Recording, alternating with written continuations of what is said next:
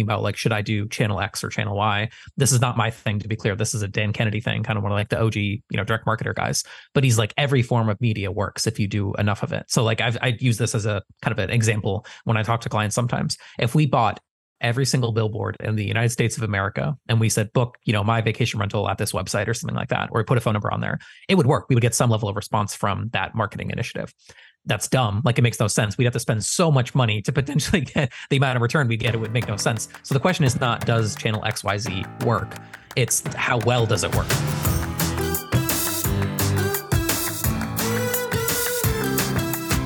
Welcome to Mastering Vacation Rental Marketing, a special behind the scenes podcast series brought to you in collaboration with my friend Conrad O'Connell, founder and CEO of BuildUp Bookings, one of the most respected marketing agencies for vacation rental managers and hospitality entrepreneurs. Conrad just published an incredible book called Mastering Vacation Rental Marketing, which serves as a strategic guide designed for vacation rental managers, hosts, and STR professionals eager to scale their businesses without becoming overly reliant on OTAs like Airbnb, Vrbo, or Booking.com. Over the next 3 weeks, you'll get a sneak peek into the frameworks, case studies, strategies, and data that Conrad shares in his book. If you'd like to purchase the book, you can do so via the Amazon link below, or if you'd like a digital copy of the book, Conrad is offering a free digital version to all Behind the Stage listeners. You can also find the link to download this digital copy of the book in the show notes below. All right, folks, without further ado, get ready to learn from and be inspired by Conrad, one of the best marketers in the entire industry. All right, Conrad, we're live, man, and this is something really special. Like, we don't get to do this all the time on the Behind the Scenes podcast. Every once in a while, we get to partner with a great organization like BuildUp Bookings to do a special series, sort of like a deep dive into a topic. Lots of times we bring on guests, they talk for 45 minutes, an hour on, some new build that they've worked on or some new approach to STR management that they've owned and developed, but we rarely get to go really deep on a particular topic. And so I'm really excited because over the next few episodes here, we're going to go really deep on all things marketing and how to think through marketing strategy for your vacation rental business, what new tools and techniques and strategies are working today and why. And you've actually just released this incredible book that folks can download on mastering vacation rental marketing. And we're going to, I guess, unpack some of the highlights of that book over these next few episodes. So first and foremost, Conrad, welcome to the show. Yeah, glad to be back. This is, I think we had a previous episode that we did together, and it's been a while since we've chatted, so we were catching up before we hit record, and it seems like you've been busy and I've been busy, so great to reconnect. Yes, likewise. And I want to just dive in here. So you have written this book, and I guess I wanted to first and foremost just ask, like, why? Like, there's a lot of books out there, right? There's a lot of books on marketing out there. There's a lot of podcasts out there on marketing and short-term rentals and vacation rentals and whatnot. So what opportunity did you see in this space that inspired you to spend all this time creating this work to help the industry? What was the impetus behind it? Yeah, I think that one motivation that I had was just, I think you can learn a lot by trying to teach something, kind of. And like, as we've grown and we've got more clients on our side of the ledger, that's been great. And I've also realized the limits of my own time and my own information. So over the past year, and really this year, it's been a lot of like teaching people on my team a lot more detail about strategically how to think about things, not just like, oh, person on my team, you're great at email marketing, or, oh, person on my team, you know how to manage PPC count, but like kind of coming backwards a little bit and saying like, okay, what is this client actually trying to achieve? What assets or resources do they have at their disposal? And are we using what they have to the best of like our marketing ability, right? It's trying to be a little bit less like transactional. We're just the agency that does one thing for you, and trying to think a little bit, broader there. But I didn't really have one place that I could really point people to, either prospective clients or even people on my team, where like, here's my, I guess, philosophy, or here's the things that I think will be true for a long period of time. So, and a lot of the books that you're referencing, I think I've seen are like, here's a little hack, here's a little tip, here's a little trick and stuff. And that's fine. I'm not opposed to any of those types of ways of thinking. I like a good hack and trick and way of thinking of figuring out something as much as anybody, to be clear. But that wasn't what I was trying to do. I was trying to think of things that were going to stand, I guess, for a longer period of time. Yeah. And so that was kind of where the idea originally came from, was these are things that I hope are not going to change in the next 5 years. Sure, the platforms could change, the techniques and tactics on those platforms might even change to some degree, but these like core principles, I think I'm trying to think of things that are going to be around for a long time. Yeah. Well, I'm really glad that you have spent the time putting all this effort into this book because as you look at the landscape, right, there are a number of offerings out there. I feel like the content in like the short-term rental, vacation rental space has just like exploded in recent years, which I think is great, right? But I don't think that there's like a comprehensive marketing resource out there, right? Like you see lots of great content and books around scaling inventory, right? Or you see lots of great content and books around how to be a better host, right? How to manage a larger portfolio, how to think through your tech stack, right? And all that stuff is great, but there isn't like a comprehensive like marketing resource out there, at least that I've stumbled upon that I think is good. So I remember the conversation we had probably a year ago and some change now. And I remember being so impressed by how you thought about marketing, your level of detail and knowledge around platforms, right? Whether it was paid search, whether it was social, whether it was SEO. SEO is not talked about nearly enough in the space. And so I think that what you've done here is just a masterful a resource that many folks are going to benefit from. And so what I'm hoping to do over these next few conversations is really sort of unpack some of the highlights of the book. Don't want to give away all the gold because we do want people to go access the book. It is free. Is that correct? It'll be free to download? Yeah, there'll be like a digital copy that people can download for free. I don't know how long that's going to last, but I obviously want a lot of people to check it out. And so the digital copy, I'm always happy to give kind of, better access to. The physical copy, I think, will make a little, a small price point. Certainly won't be prohibitive for people to pick it up. It depends on where everything lands out as far as printing and shipping costs and things like that. But I do believe actually that reading a book, like physical hard copy, you do get something different out of it. And there's 100%. Like some studies and stuff that back that up. So I have, you can't see because it's blurred, but like behind me, I have like bookshelves, and those have actually been added to a lot over the years. And it's not like meant to look cool in a Zoom background. Like I try to read as much as I can on those shelves because I do think it's nice also to like disconnect. So anyways, philosophically to your question, digital copy, email me. I'm happy to, send one over. I think we can put special links and things like that in the show notes for folks. Yep. But if physical copy is going to be $15-20, something like that. And I think someone asked me about it because we're doing another giveaway for a different presentation. And they said, what's it worth? And I'm like, well, I guess it's objectively worth $20 if you compare it in that way. But I'm like, I'm hoping the knowledge inside of it can be worth many millions of dollars if applied properly and you do it the right way. So. I love it. So as you put this book together, did you have a particular persona in mind, right? To use some marketing lingo here, like who were you writing the book for? Yeah, I would argue it is mostly made for the vacation rental manager, but I would also argue that a single property host or a multi-property host, those are kind of the three buckets that we internally classify people as like single property host, multi-property host, or vacation rental manager.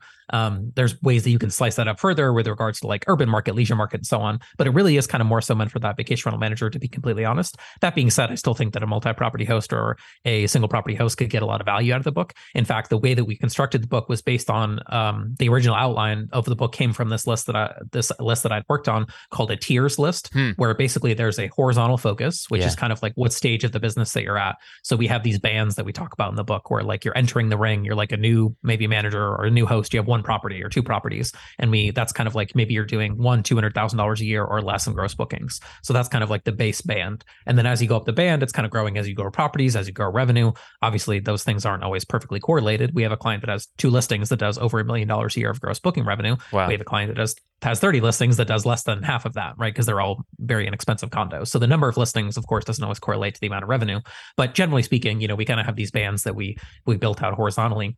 And then vertically, what's going across this tiers list that I generated was all the different channels that you might want to focus on, or the kind of areas of marketing that might impact what you're trying to achieve. So like we talk about brand marketing, we talk about SEO, we talk about paid search, to your point, we talk about email marketing, social media, homeowner marketing, we talk about these different things.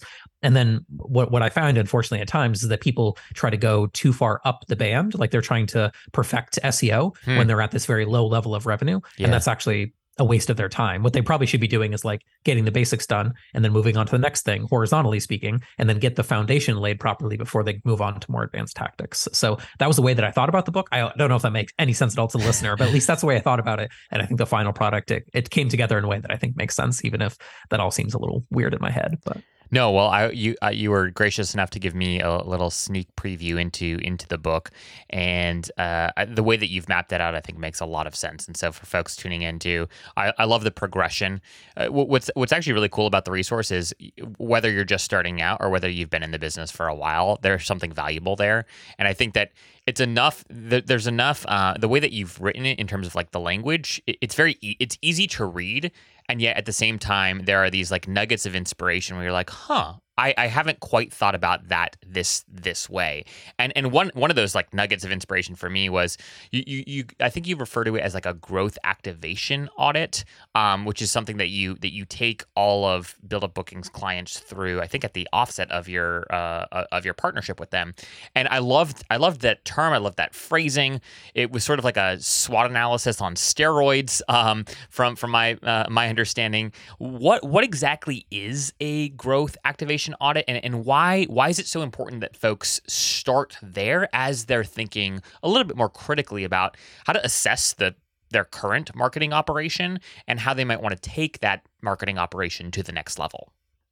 Yeah, it is a newer thing. So I would say that is an accurate statement, but only over the past few months have we come up with that. And by the way, writing a book is a great exercise if you want to like fix a lot of problems, I think, in your business, at least if you own an agency, because you find like, oh, I didn't think about that, or oh, I didn't think about that. You become, we were talking about this, I think, a little bit before you hit record, you become very much like, how do I get to the next client and kind of get them on board, and then get to the next client, get them on board. But again, by like forcing myself to like go back a little bit, I had to make much more detailed lists. And the growth activation audit that you're referencing came from that practice of like, all right, now we've got to turn this down into like a more actionable thing of how someone could review what they're doing, and then ultimately kind of grade themselves in some respect on what they're doing. So that is a newer thing, but it did kind of spawn from all the ideas and pieces that we kind of put together as we've been writing this, because it's been like almost 6 months at this point. So it's taken a long time.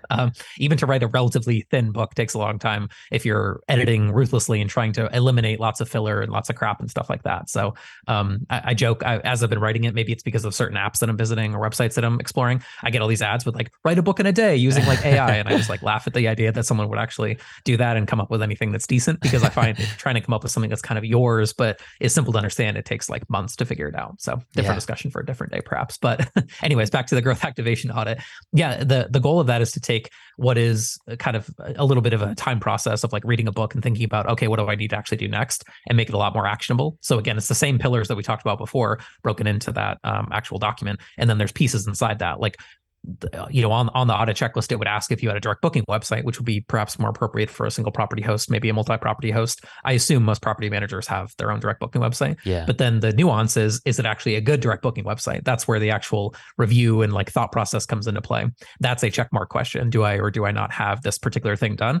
If it's actually good or not is a more like nuanced discussion that could take an hour to actually pick apart if the direct booking website is good or not. Yeah. So the audit is not a one, size fits all solution necessarily to fixing all your marketing problems, but I think it's directly been really helpful to figure out what you might want to look at or what you might need to look at more closely and examine what you have going on. And I think the useful part for us has been when people say something to the effect of like, I hadn't thought about that, but that's a good idea, you know, as they're going through the audit, because we asked them to fill it out before we do a call with them in some respect, the second call. So that's helpful, because it's like, good. Like, I want you thinking about these things that maybe you haven't thought about. Not saying that you should do all of them. That's not, the goal isn't to be like 100 out of 100 on the audit. The goal is instead to be like, what's your level of activity and your level of execution in these different areas? And then let's see what you're doing so we can figure out ways to either do that more or better, or see if we need to even start doing that thing in the first place, which is certainly something we've encountered. What I love about how you unpack this in the book is when it comes to marketing, especially if you don't have a background in marketing, and maybe you're an incredible property manager, maybe you've built a great business, but you're trying to punch up, you're trying to take it to the next level, and you haven't really spent time paying too much attention to marketing. You spend a lot of word of mouth and whatnot, which I'd argue is a key marketing strategy, right? Is kind of facilitating that word of mouth, and digital word of mouth is a thing, and is probably like one of the most impactful strategies today from my perspective. But if you don't have a background in it, or if you haven't spent much time doing it, it can be very overwhelming with where to start, right? Like, depending on who you talk to, you've got people that are saying go all in on TikTok. You've got people that are saying, hey, you should spend all this time on creating Instagram reels. You just talked about your direct booking site. Some people think design on those sites doesn't matter. Other people think it totally matters. And oftentimes the UX and UI of those experiences are quite lackluster. And then people wonder like why their percentage of direct bookings isn't greater. And all this is to say is it can be incredibly overwhelming because there's so much noise out there, right? There's an incredible amount of noise. There's lots of strong opinions when it comes to growing an audience, when it comes to growing traffic, when it comes to increasing leads and obviously increasing bookings. So what I love about this audit is I think it helps provide that crawl, walk, run approach, right? Of like, okay, hey, you're this size, you haven't done these things. Don't even listen to any other, and stop listening to all the podcasts that you listen to, and do these 3 things first. Once you do these 3 things, then you have some choice in like, okay, when it comes to social, which channel do I want to go deep on, right? Before you go wide, which channel do I want to go deep on? So it's one of those things that when you hear it, you're like, yeah, that makes sense, but it's very, very helpful, I think, to reinforce that, and I think that you guys do a really good job of explaining how to do that, and quite frankly, like why it's important. I did want to ask a question around general like marketing prowess and marketing like knowledge in the industry from your perspective. Like, how would you grade your kind of like average vacation rental manager's understanding of marketing today? Like, does the industry need a ton of help? Are we pretty close? Can you help just sort of suss out, like from your perspective, how are we doing? Like, what grade would you give us with respect to our understanding of marketing today? I don't know if I would be, doing a good job if I gave like the industry a grade, but I guess I can speak to like the people that we've talked to and, clients that we've started working with over the years. And I do find that if you got into it recently, who you were inspired by is a heavy influence on what your opinion of, I guess, like the best way to market is going to be. And what I was going to say a moment ago when you were talking about like, should I do channel X or channel Y? Yeah. This is not my thing, to be clear. This is a Dan Kennedy thing, kind of one of like the OG, direct marketer guys. But he's like, every form of media works if you do enough of it. So like I use this as a kind of an example when I talk to clients sometimes. If we bought every single billboard in the United States of America and we said, book, my vacation rental at this website or something like that, or put a phone number on there, it would work. We would get some level of response from that marketing initiative. That's dumb. Like, it makes no sense. We'd have to spend so much money to potentially get the amount of return we get. It would make no sense. So the question is not, does channel XYZ work? It's how well does it work? That's the question. So like, how much effort do I have to put in to get the outcome that I want? And that's kind of part of what that audit covers as well, is like seeing what you're doing and then saying, okay, you're spending a lot of time on doing Instagram Reels. What's your return on that? What sort of brand awareness is being generated from that? Are you tracking it? Are you, able to quantify a little bit better? So that's one piece that I would say there on the first idea of like channels is the wrong maybe question at times. It's like, it's all just media, it's all just visibility. And then it's a question of how well does it work? Like Airbnb works phenomenally well. Like if you do a good job and you put up a great listing on Airbnb, you get a lot of reservations from that. Like most clients that we work with are getting 20 to 50% of their reservations from Airbnb. You can't deny it. That's not a fantastic channel for you to be using. Now you also give up a lot. You give up a lot of control. You give up a lot of the way that you want to do payments, you give up a lot of upsell opportunity, you give up your ability to contact the guest directly, yada, yada, yada. We can go on for an hour on that alone. But the point is that it works well if the goal is just to get people to stay in the property, right? Like that's a very effective channel for that particular tactic, at least at the time of recording this. Who knows? All dynasties fall, right? Eventually. There might be a future where Airbnb doesn't do well, but I don't think that's going to happen anytime soon. So I don't even remember your original question. Well, actually, so go down that thread. I'll circle back on that. But this is a great point, right? This is a wonderful segue because a follow-up question to that then is how much time do you spend working with folks on trying to identify the channels that make the most sense for their portfolio, right? Because to your point, I see a lot of folks who spend a lot of time on Instagram and creating reels and whatnot, and from my perspective, their property or their properties are not necessarily like the most conducive to, they're not necessarily as aesthetically pleasing as a lot of the competition out there, right? And so I always wonder, wow, it must, as somebody who has dabbled with this myself, I'm like, it must take these people so much time and so much effort to put into this channel, and I'm not even sure like it's. I don't know if it's working. Like the competition, I know like their competitor down the street who has 10 to 100x their following, way more aesthetically pleasing content, and they've invested in that content because it works for them. So how do you help sort of your clients, your partners, sort of suss out like, hey, you know what? Given your portfolio and at least where it's at right now, this is not a critique. Like, this is not, you don't need to be ashamed of your offering at all. It's just probably not worth your time to spend dozens of hours creating these Instagram reels when you're going up against, a Live Oak Lake or, like a Isaac French property or something like that. Like, how do you help people tease that out? And is that difficult for you to do? I don't think it's difficult because I think usually the numbers can reveal themselves pretty quickly. We can look and say, okay, how many people are coming to the website through this platform? How many people are, it's not always clear that they're going to book directly from that platform. Yeah. Right. They may first initially visit through Instagram and then later return via a search on Google. So like Google gets the credit, but it really wasn't how they discovered the platform. I always say this to clients too on this note, whatever the name of the company is, if it was like Zach's Awesome Cabin Rentals, right? No one comes up with that. Like no one woke up today and decided to search for that if that was the name of your property management company. There was some other event that happened before, and then there was that action later on. And what's always hard to figure out, what's basically impossible to figure out from a marketing awareness brand perspective, is what was that thing that first caught them. But I do think that Instagram is often that spark for people who have the right property, to your point. Now, we haven't seen a lot of what you're suggesting, where it's like people coming in and they're like, man, I've been trying to do this again and again, and I've spent hours on it and I haven't got the results. Usually it's just that they're not doing much at all. And that's sometimes what the audit reveals, is that they're not really putting a lot of effort in, or they're just very OTA dependent, or they're doing, very little from a direct booking activity perspective. Like they send one email every few months or something like that, or they post on Instagram once a week, or they post on Facebook once every other week or something like that.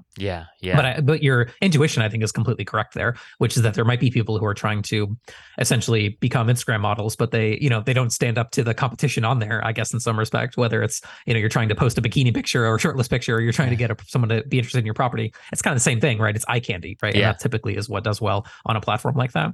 And there's some people that I've connected with and followed that are basically designing the property to look nice on Instagram. They're not really thinking necessarily about, it's not that they don't think about the functionality of the property and how people are actually going to enjoy staying in it, but they go, wow, if we did this really off the wall thing, this would get attention. Attention is a currency that I can obtain very inexpensively on Instagram by making lots of video content. Therefore, that's a distribution strategy. And they're not wrong. Like, that's a very valid way to approach it. But to your point, that's often not the bulk of the market, right?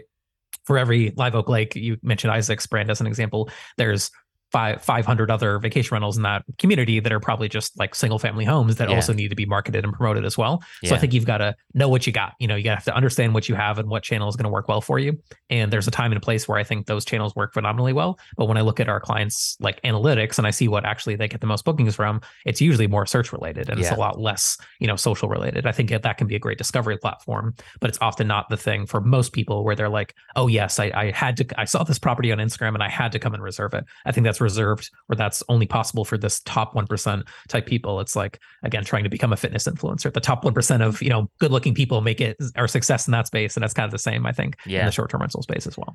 I've seen some great examples of folks who might have like one or two like very unique stays that are a part of their portfolio. They might have like, 10 to a dozen kind of average run-of-the-mill sort of cabins, but then they have one or two like really cool unique stays.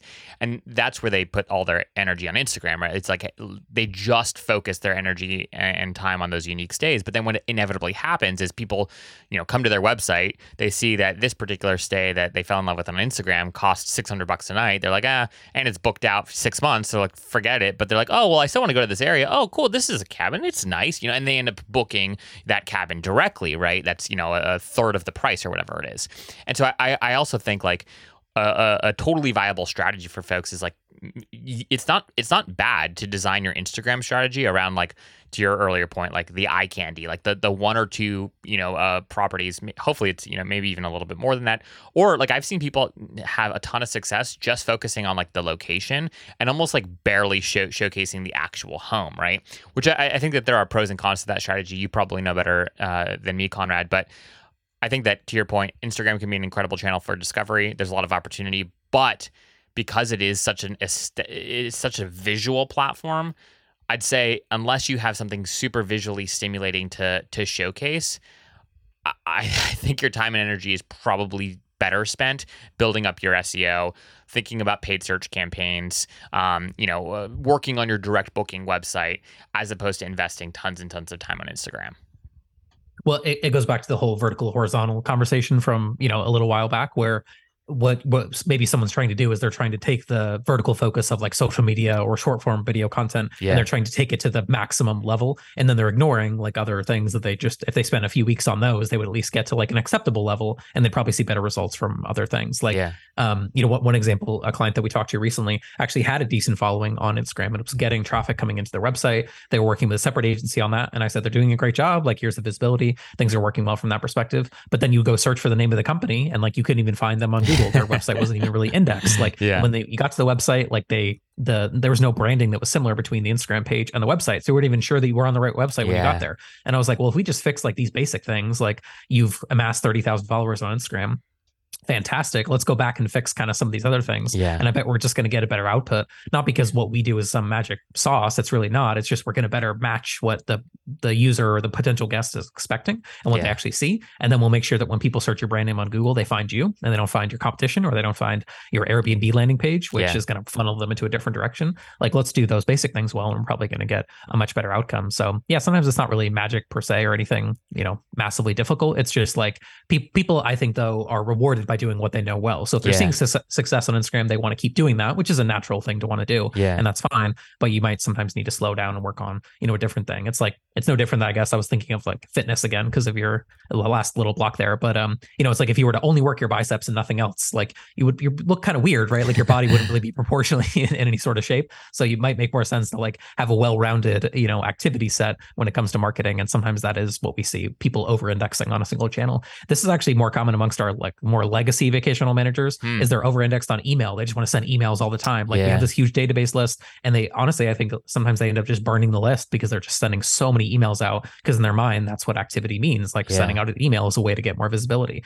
And they don't realize that they're essentially doing at some point damage to the brand because they're just like over-indexing on emails, and they have this big list and they oversend. So it's not just that channel. There's lots of other channels where people can take it a little too far and actually end up causing more harm than good, unfortunately. Yeah. It's an interesting segue into this great sort of like thought experiment that I think that you outline in the book around like, are you an Airbnb or are you a hospitality brand, right? And I think that this is something that a lot of folks who are newer to the industry too are trying to establish these, like the people that I know that have entered the space in the last 2 years, really, I guess 3 years now since COVID. They kind of came out swinging with, we are a hospitality brand, right? Whereas I'd say, you would know better than me, Conrad, but people a decade ago and whatnot, they might have considered themselves a vacation rental business, but the idea of being like a hospitality brand, I don't know how many people would identify with something like that. So like what I want to tease out from you is, how do you see this difference? And some of the conversation that I hear out there is, if you're not interested in building a brand, right, you're bad, right? Like, or if you're OTA exclusive, like, well, what are you doing? You must be an idiot, right? And from my perspective, it's like, I'm not convinced that everyone should build a hospitality brand. That said, I think a lot more people could than do if they wanted to. So how do you think about this? And what are some questions that you'd recommend folks consider as they try to suss out what the direction is that they want to take for their business? Instead of trying to predict the future, sometimes I tell a story about the past in this scenario. So my dad was an eBay power seller from like 98 or 99, like first when eBay got started, up until probably like 2007, 8, 9, somewhere in that range. So almost 10 years as an eBay power seller. And he like had a specific kind of vertical that he focused on. His specific thing is guitars, by the way. He's a musician and he likes to play guitars, and even more specifically, left-handed guitars. So there was this time where he found incredible arbitrage because less than 1% of guitar players are left-handed. So he actually at one point, I feel like, knew every other power seller on eBay that flipped and sold left-handed guitars. And eventually what happened is that the sellers and the buyers of his kind of little niche that he cornered on the internet to some degree just went to a different platform. Like, it didn't happen right away. It wasn't like one day eBay dead and then there's other musician specific sites or even left-handed guitar specific sites that took over. It was kind of more of a slow drip that kind of led to him, and basically it was a side hustle for him. He kind of shut down that business. He doesn't really do that thing anymore. But that was a platform, eBay, that in that time frame you would be laughed at if you said, oh, Amazon is going to come kill eBay. eBay. Like right in that time frame, you were like, Amazon sells books. How is Amazon going to kill the eBay, monster that it is? Of course, when they acquired PayPal and all that kind of stuff. And of course, that's kind of exactly what happened, right? Like Amazon has just crushed eBay in every possible metric that you could look at: order value, market cap, blah, blah, blah, go down the list, right? And like, you're younger. Do you know anybody in your age who's like, yeah, found it on eBay? Like I still use eBay for certain things, but it's, it's almost like, it's almost come and gone in some respect, right?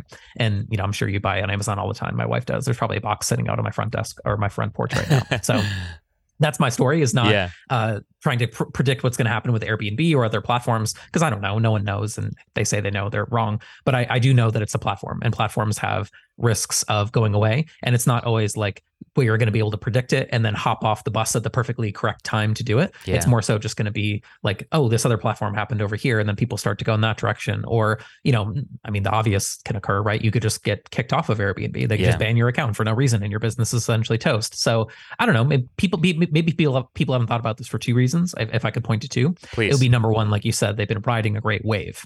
Right. They were like going in this right direction. They were riding the correct wave, and things were going up for the past few years. Now it seems over the past few months that tide has changed quite a bit. And now the wave is kind of slowing down, and there's not a new wave immediately coming from what we can tell. So it's like, what are the other things that I can do if my Airbnb bookings dry up and I am not a brand, or no one really looks for me specifically, and I'm instead just listed on Airbnb? I feel like your only lever to pull, I've talked about this before, the only lever that you can pull is pricing. Well, I can just lower my prices, and then at some point someone will pay, some price for what I'm offering, and then I can get occupancy back up. That's okay, but like, I don't think most people want to be in that situation. I don't think most people in their job would want to be in a situation where they would have to take half the pay that they normally take just because they have no other mechanism, or they can't go apply for another job, right? That's kind of the analogy that you could do there as well. So I guess at some point you have to want it, like, and you have to be willing to make the investment in time, money, and both, to be honest with you, to like create at least some level of brand awareness about your company and talk about it. There are people I've talked to who over-index on it, and I think they almost do it to the detriment of their company. They overly focus on direct, and they don't don't take the easy layups that are Airbnb bookings today. So I'm actually not one of these people that's like crusade against Airbnb. Yeah. I actually think they're a great company in many respects, but yeah, you're ceding a lot of control to them. And I think that ultimately, if you were trying to build a healthy business, you would have 20%, maybe Airbnb, maybe you'd have 20% direct new guests, maybe you'd have 20-30% direct past guests or referrals, and then maybe you had other channels kind of in that mix as well: booking.com, Vrbo, go down the list, depending on your geography. So that's probably the healthy mix, but you have to make investments to get there. And if you haven't been doing it the last few years, it's probably going to be harder over the next few years, because the pace or the competition, et cetera, might have changed drastically since you last thought about it. Yeah. No, those are all incredible thoughts, and I couldn't agree with you more there. It's ultimately just about having a diverse portfolio, right? About where people are coming from, where traffic is coming from, where guests are coming from, et cetera. That's, no one would argue that that's a healthier mix.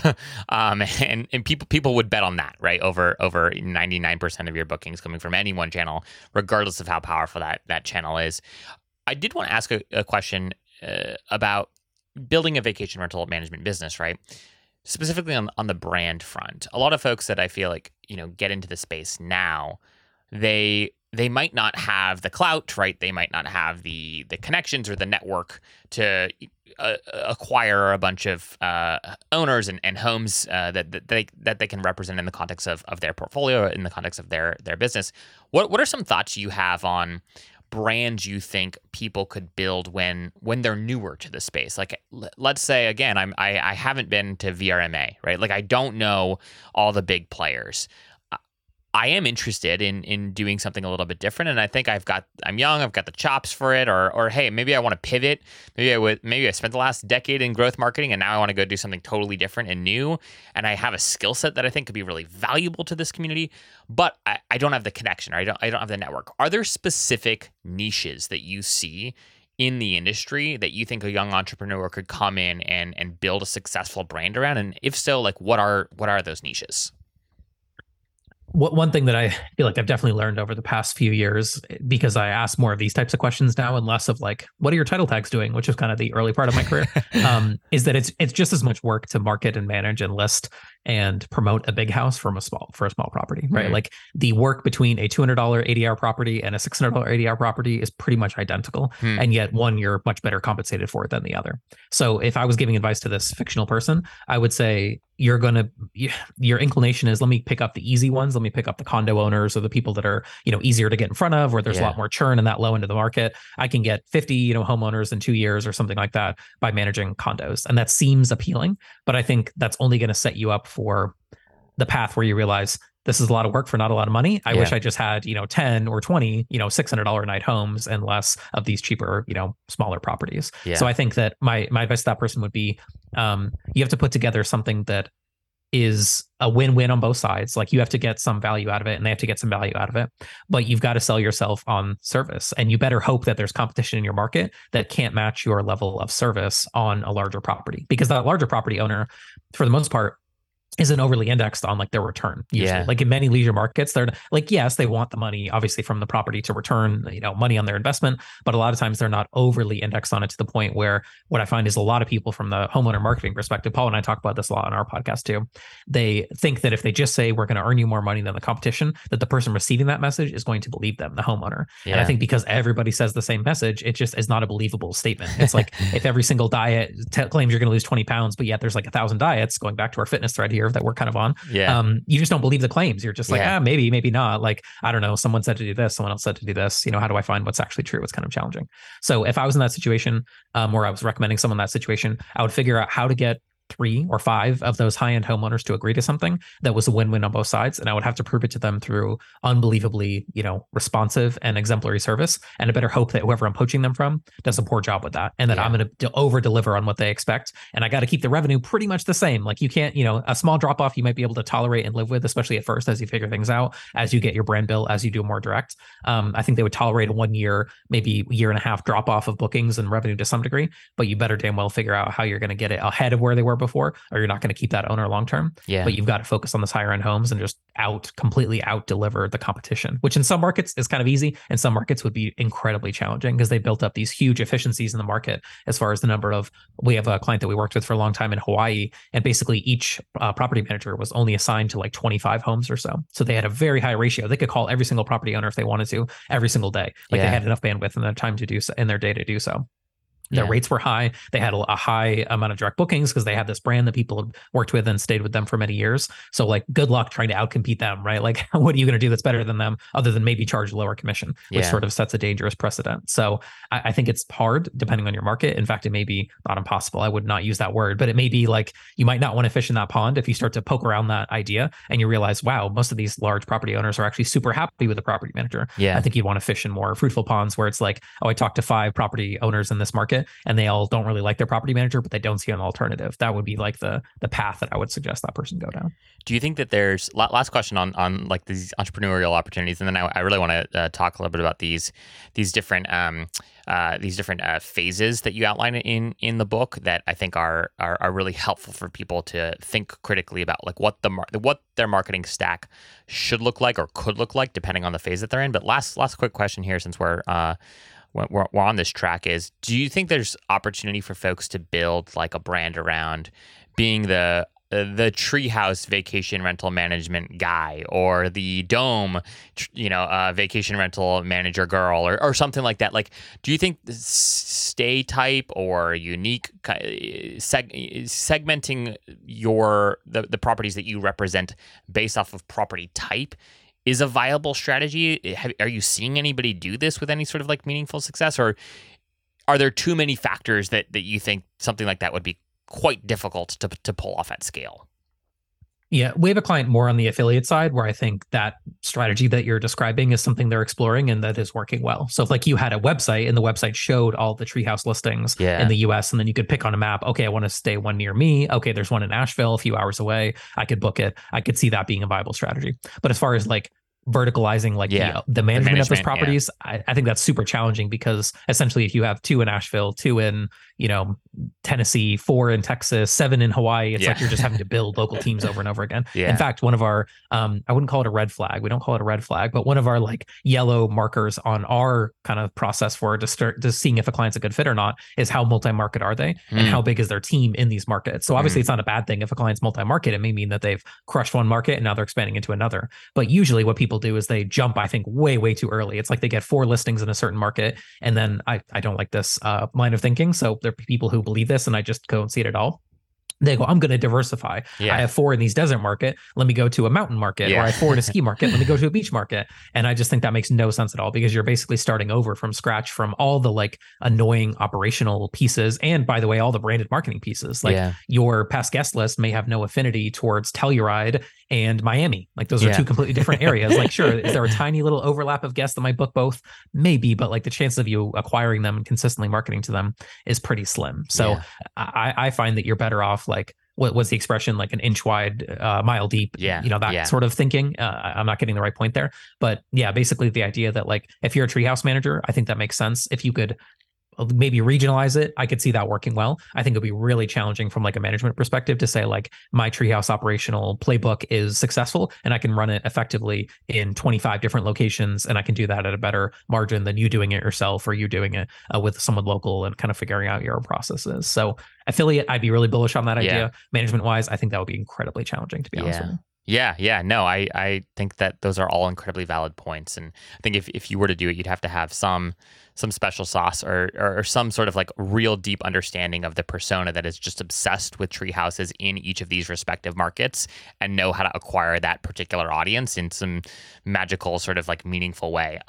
So very, very, very hard to do. Affiliate's probably a better option to go there. But I'm just excited to see sort of these new businesses emerge and pop up, because I think that there's so much opportunity in this space, and it's just like a very exciting time.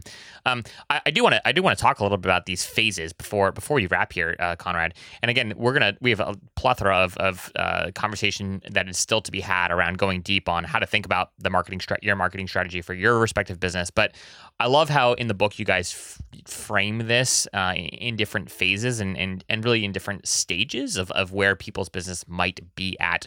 So you guys have the featherweight phase, the lightweight phase, the middleweight phase, the heavyweight phase, and then you have a superweight phase. I think we can save the superweight phase for later, but could you just give us like a quick little 1 to 2 minute crash course on what each of these phases are and who you guys think fall into these respective phases, depending on where their business might be at?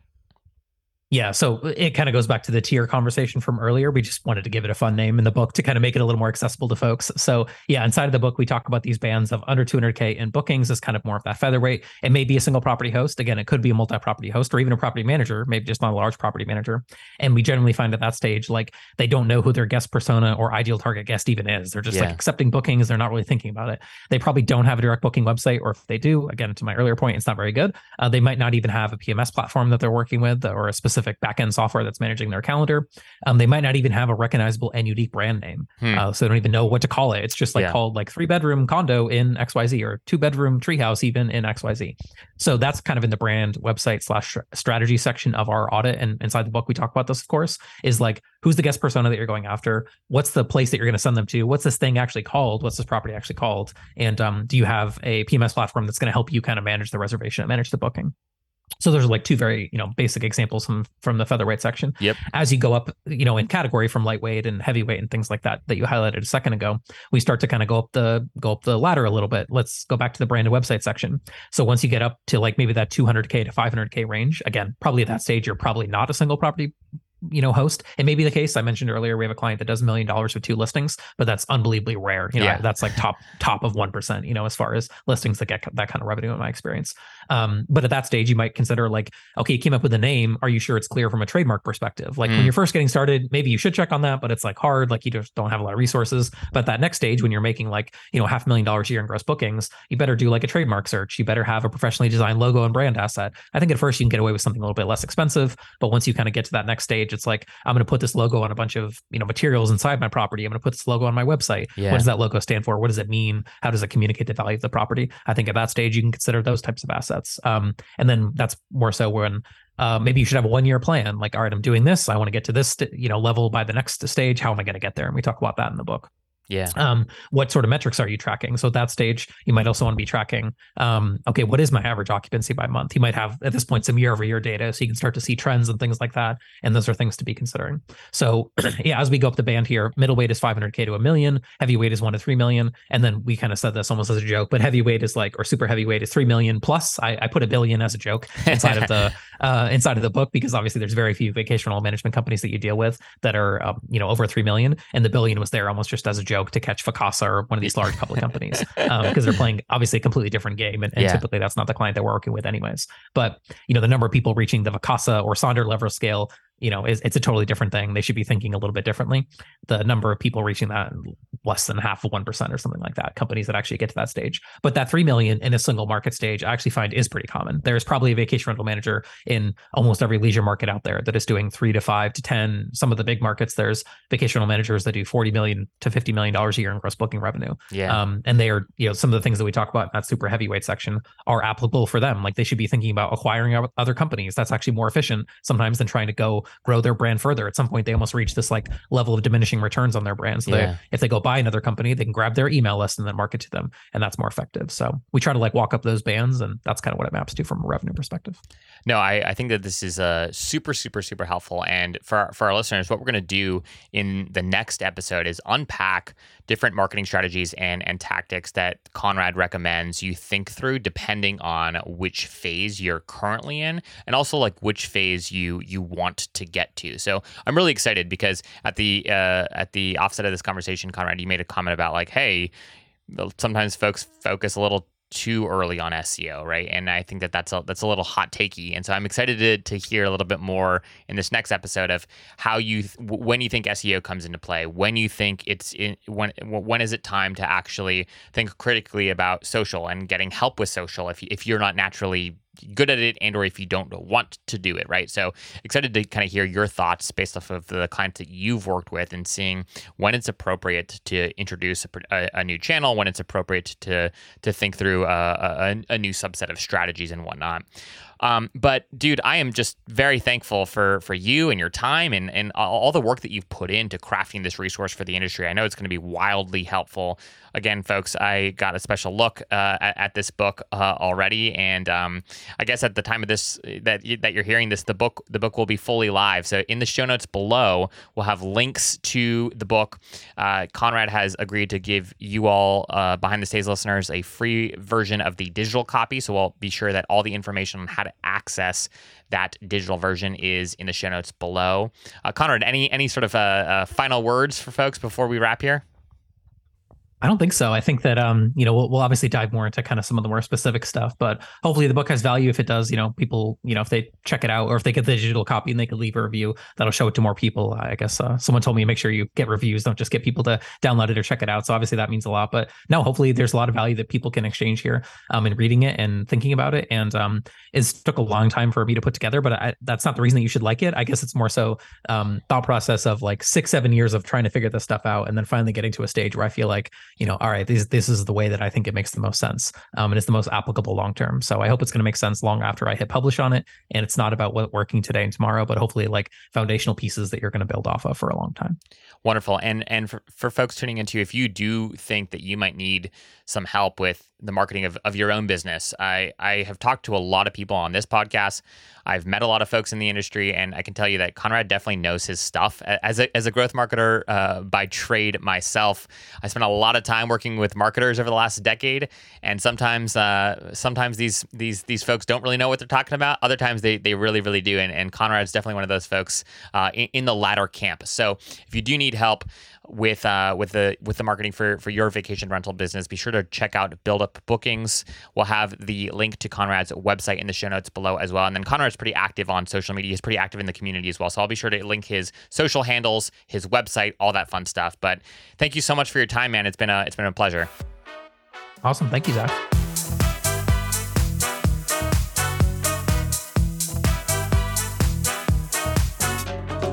Thanks for joining us for this episode of Behind the Stays. I'd love to know what you thought of the episode. Feel free to shoot me an email directly at Zach, that's Z-A-C-H, @spontaneous.com, or find me on X, formerly Twitter, at ZBoozee, that's Z-B-O-O-Z-E-E, or on LinkedIn at Zach Boozycruise. If this is your first time tuning in, it's a pleasure to have you, and we hope to have you back again soon. If you've been a listener for a while, though, I'd greatly appreciate if you could subscribe and then leave us a rating and review of the show wherever you are currently streaming this podcast.